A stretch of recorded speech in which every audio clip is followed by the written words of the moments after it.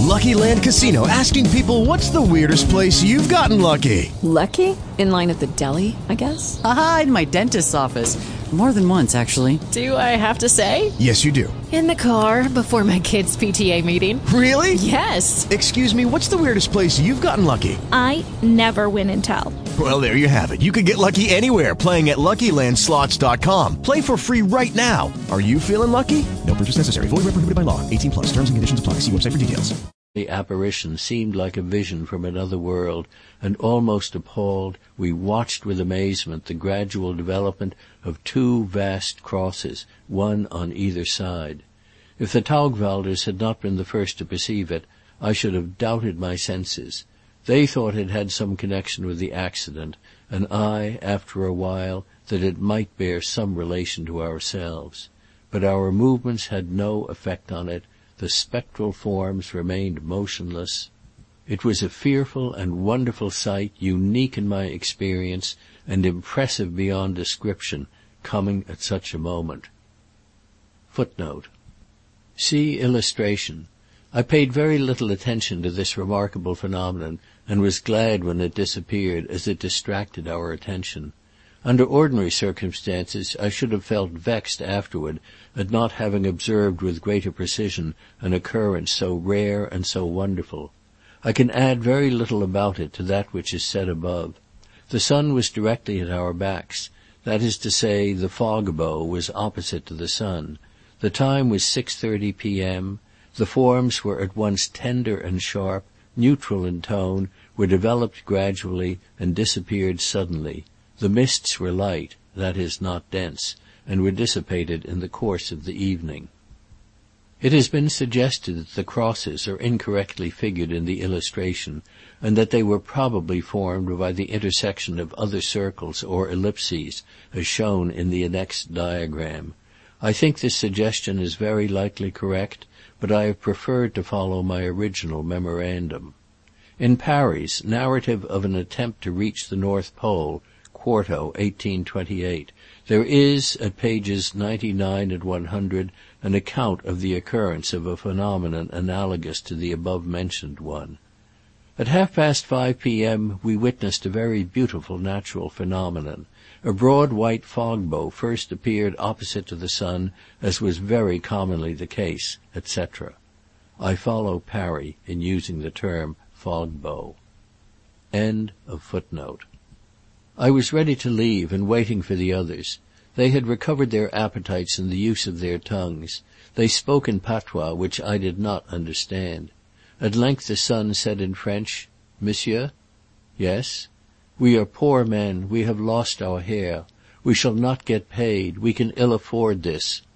Footnote. They had been traveling with and had been engaged by Lord F. Douglas, and so considered him their employer and responsible to them.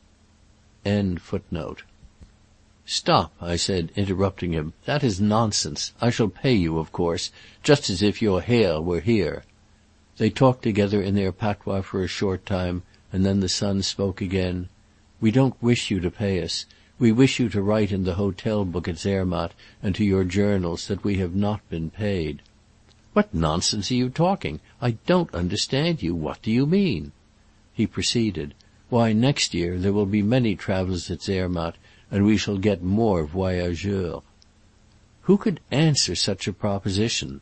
I made them no reply in words, but they knew very well the indignation that I felt. Footnote. Nor did I speak to them afterward, unless it was absolutely necessary, so long as we were together. End footnote. They filled the cup of bitterness to overflowing, and I tore down the cliff madly and recklessly in a way that caused them more than once to inquire if I wished to kill them. Night fell, and for an hour the descent was continued in the darkness. At 9:30 a resting place was found, and upon a wretched slab, barely large enough to hold the three, we passed 6 miserable hours. At daybreak the descent was resumed, and from the Hörnli ridge we ran down to the chalet of Boule and on to Zermatt. Seiler met me at the door, and followed in silence to my room.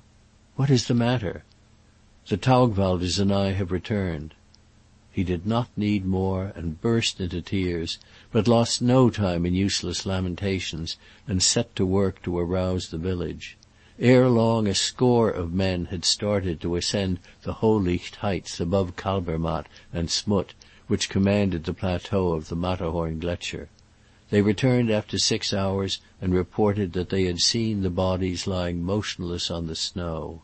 This was on Saturday, and they proposed that we should leave on Sunday evening so as to arrive upon the plateau at daybreak on Monday. Unwilling to lose the slightest chance, the Reverend J. McCormick and I resolved to start on Sunday morning. The Zermatt men, threatened with excommunication by their priests if they failed to attend the early Mass, were unable to accompany us. To several of them at least this was a severe trial, and Peter Perrin declared with tears that nothing else would have prevented him from joining in the search for his old comrades. Englishmen came to our aid. The Reverend J. Robinson and Mr. J. Philpotts offered themselves, and their guide, Franz Andermatten.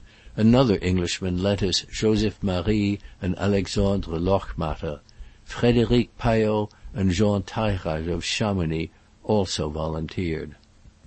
We started at 2 a.m. on Sunday, the 16th, and followed the route that we had taken on the previous Thursday as far as the Hörnli. From thence we went down to the right of the ridge and mounted through the sérac of the Matterhorn Gletscher.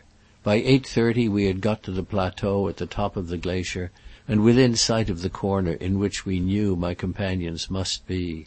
As we saw one weather-beaten man after another raise the telescope, turn deadly pale and pass it on without a word to the next, we knew that all hope was gone.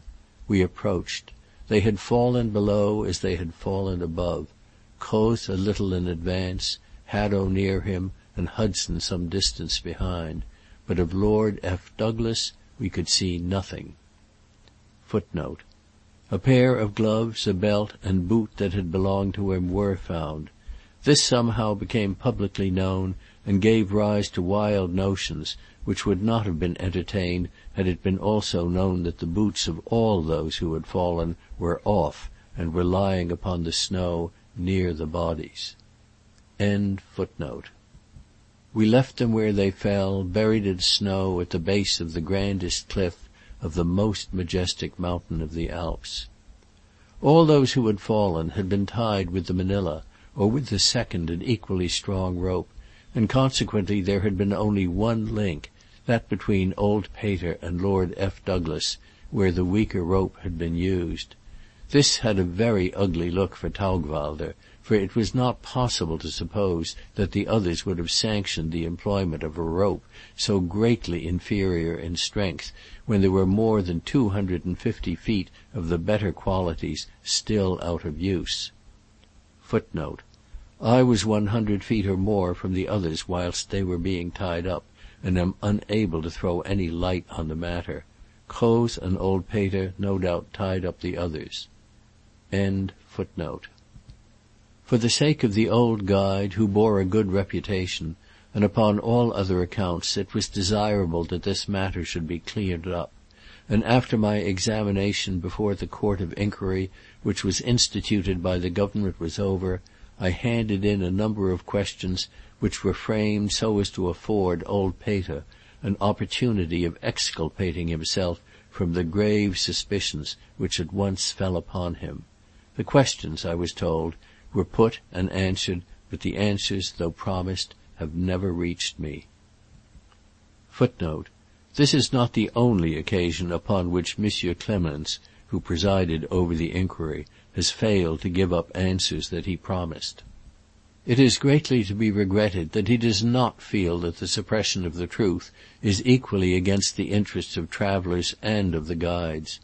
If the men are untrustworthy, the public should be warned of the fact, but if they are blameless, why allow them to remain under unmerited suspicion? Old Peter Taugwalder is a man who is laboring under an unjust accusation.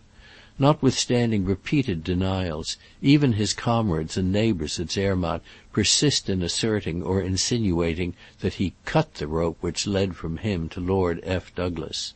In regard to this infamous charge, I say that he could not do so at the moment of the slip, and that the end of the rope in my possession shows that he did not do so beforehand.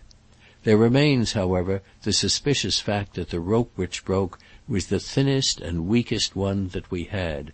It is suspicious because it is unlikely. Lucky Land Casino, asking people, what's the weirdest place you've gotten lucky? Lucky? In line at the deli, I guess? Aha, in my dentist's office. More than once, actually. Do I have to say? Yes, you do. In the car before my kids' PTA meeting. Really? Yes. Excuse me, what's the weirdest place you've gotten lucky? I never win and tell. Well, there you have it. You can get lucky anywhere, playing at LuckyLandSlots.com. Play for free right now. Are you feeling lucky? No purchase necessary. Void where prohibited by law. 18+. Terms and conditions apply. See website for details.